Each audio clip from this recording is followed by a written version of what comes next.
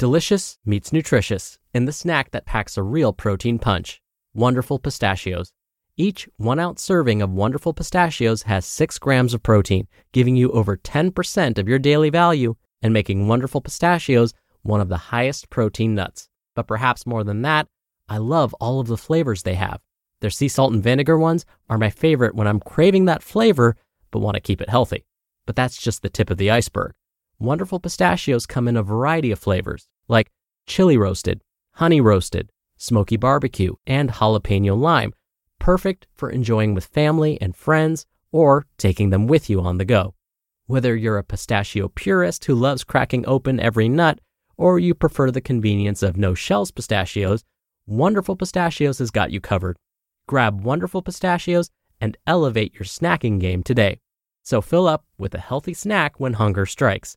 Visit wonderfulpistachios.com to learn more. That's wonderfulpistachios.com. This is Optimal Health Daily, episode 1961. What if my body image and food issues aren't that bad? By Stefanie Michele with jesseneeland.com. And I'm Dr. Neil. Hey there, welcome back to Optimal Health Daily, or welcome for the first time if you're new here. This is the podcast where I act as your very own personal narrator and read to you from some of the most popular health and fitness blogs online, and always with a bit of my commentary at the end. And with that, let's get right to it and start optimizing your life.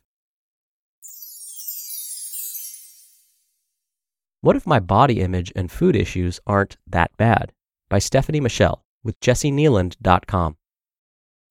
The other day, I received a coaching application from a woman named Melissa. Her name has been changed for the purpose of this article. At the bottom of the form, she had typed in the following, quote, "I have filled out this application before and not sent it. I don't want to take up a spot if there's someone else who needs it more. My issues aren't that bad. I'm not sure if I need coaching, so I'd like to get your opinion. Thank you." End quote. The rest of the application had cited things like dieting from an early age, but never to the level of an eating disorder. Weight cycling and insecurity about her body were among the symptoms she described, but she did not feel all consumed with thoughts of food or body image and was still able to work and socialize. Her application reflected more of a fatigue with food rules that she sometimes followed and sometimes didn't, mild food guilt, and low-level body distress that prevented her from feeling fully comfortable in her skin. Melissa is not unlike other people I have heard from who don't fit into a more definitive category of people with eating disorders, disordered eating, which we'll discuss, body dysmorphia, or clearly defined body image issues. For those who feel on the outskirts of this conversation, what resources are available and how can their experiences be addressed? One of the most important considerations is the issue of being sick enough. There is a landscape of experience before eating disorder or body dysmorphic disorder that benefits from intervention and can be equally distressing on mental health. Diagnoses are not required to warrant support. Even among those with eating disorders, there seems to be a not sick enough trend that speaks to the not enoughness generally found in perfectionists, black and white thinkers, people pleasers, and trauma survivors. The second consideration is how much a mild disturbance in our food and body relationship may actually reflect a culture that normalizes such disturbances. It's not uncommon for someone who restricts their food to feel perfectly normal for doing so, as if it's an expectation and obligation, rather than a type of disorder.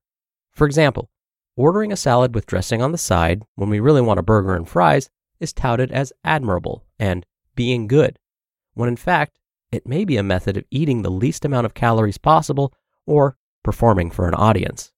Likewise, body image disturbances like feeling too fat to go out, taking 50 selfies before posting the one that doesn't reveal a double chin, or spending half of a paycheck on fillers and Botox is so typical that it's not private, it's an understood way of being a person in the world.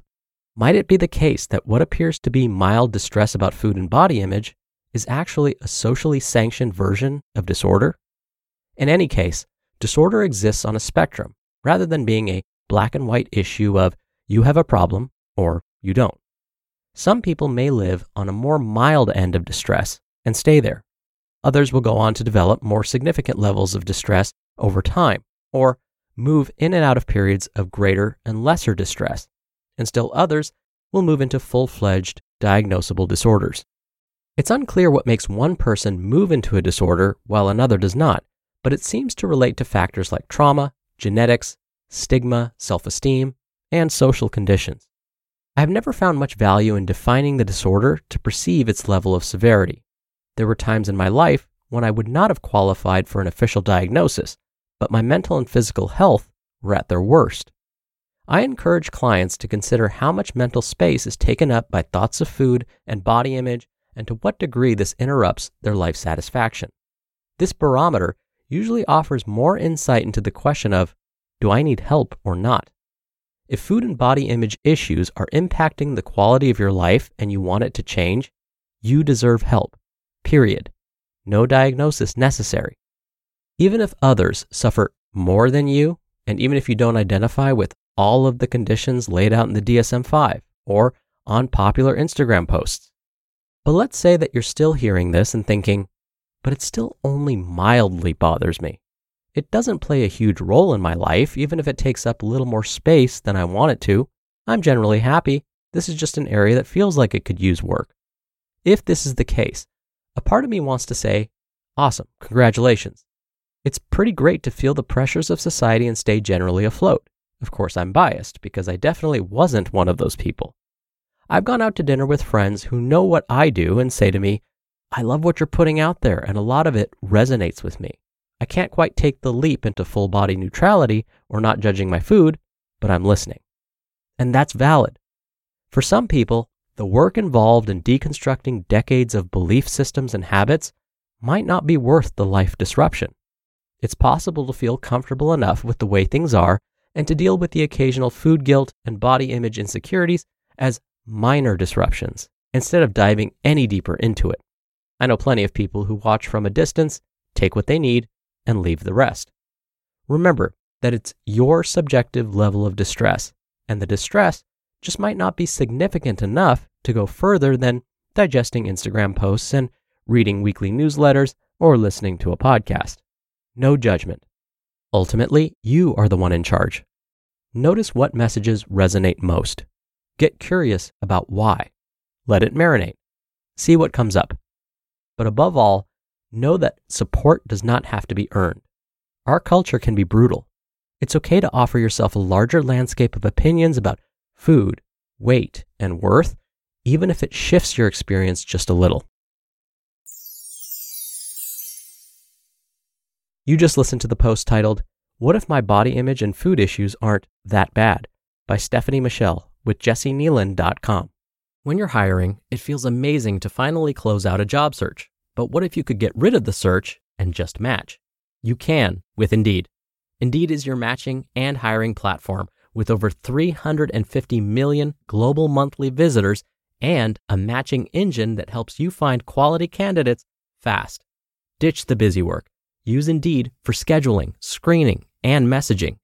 93% of employers agree Indeed delivers the highest quality matches compared to other job sites. One of the things I love about Indeed is that it filters out incompatible applicants. So when you're hiring, the process is much faster and you only have to consider applicants that are already likely to be a great fit. And listeners of this show will get a $75 sponsored job credit to get your jobs more visibility at Indeed.com/health. Just go to Indeed.com/health right now and support our show by saying you heard about Indeed on this podcast. Indeed.com/health. Terms and conditions apply. Need to hire? You need Indeed. Dr. Neil here for my commentary. It's been said that an easy way to know whether later stages of dementia have set in is if you find yourself worried that you may be experiencing signs of dementia, that means you don't have it. Basically, if you're worrying about it, you probably aren't in the later stages of it. This is because those in the later stages of dementia don't know that they don't know. Meaning forgetting their phone number, the same phone number they've had for years, doesn't seem out of the ordinary. Or not remembering how to turn on the stove doesn't feel odd. It just feels like a, must have slipped my mind somehow moment.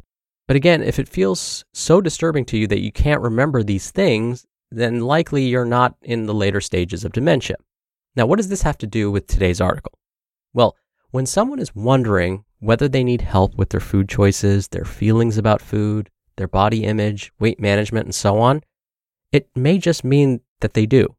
Just by merely asking themselves the question, do I need help? May be a signal that help is in fact needed. Sometimes just admitting this fact is the hardest part. All right, that's it for today. I hope you have a great rest of your Tuesday. Thank you so much for listening, and I'll be back here tomorrow as usual. So I'll see you there where your optimal life awaits.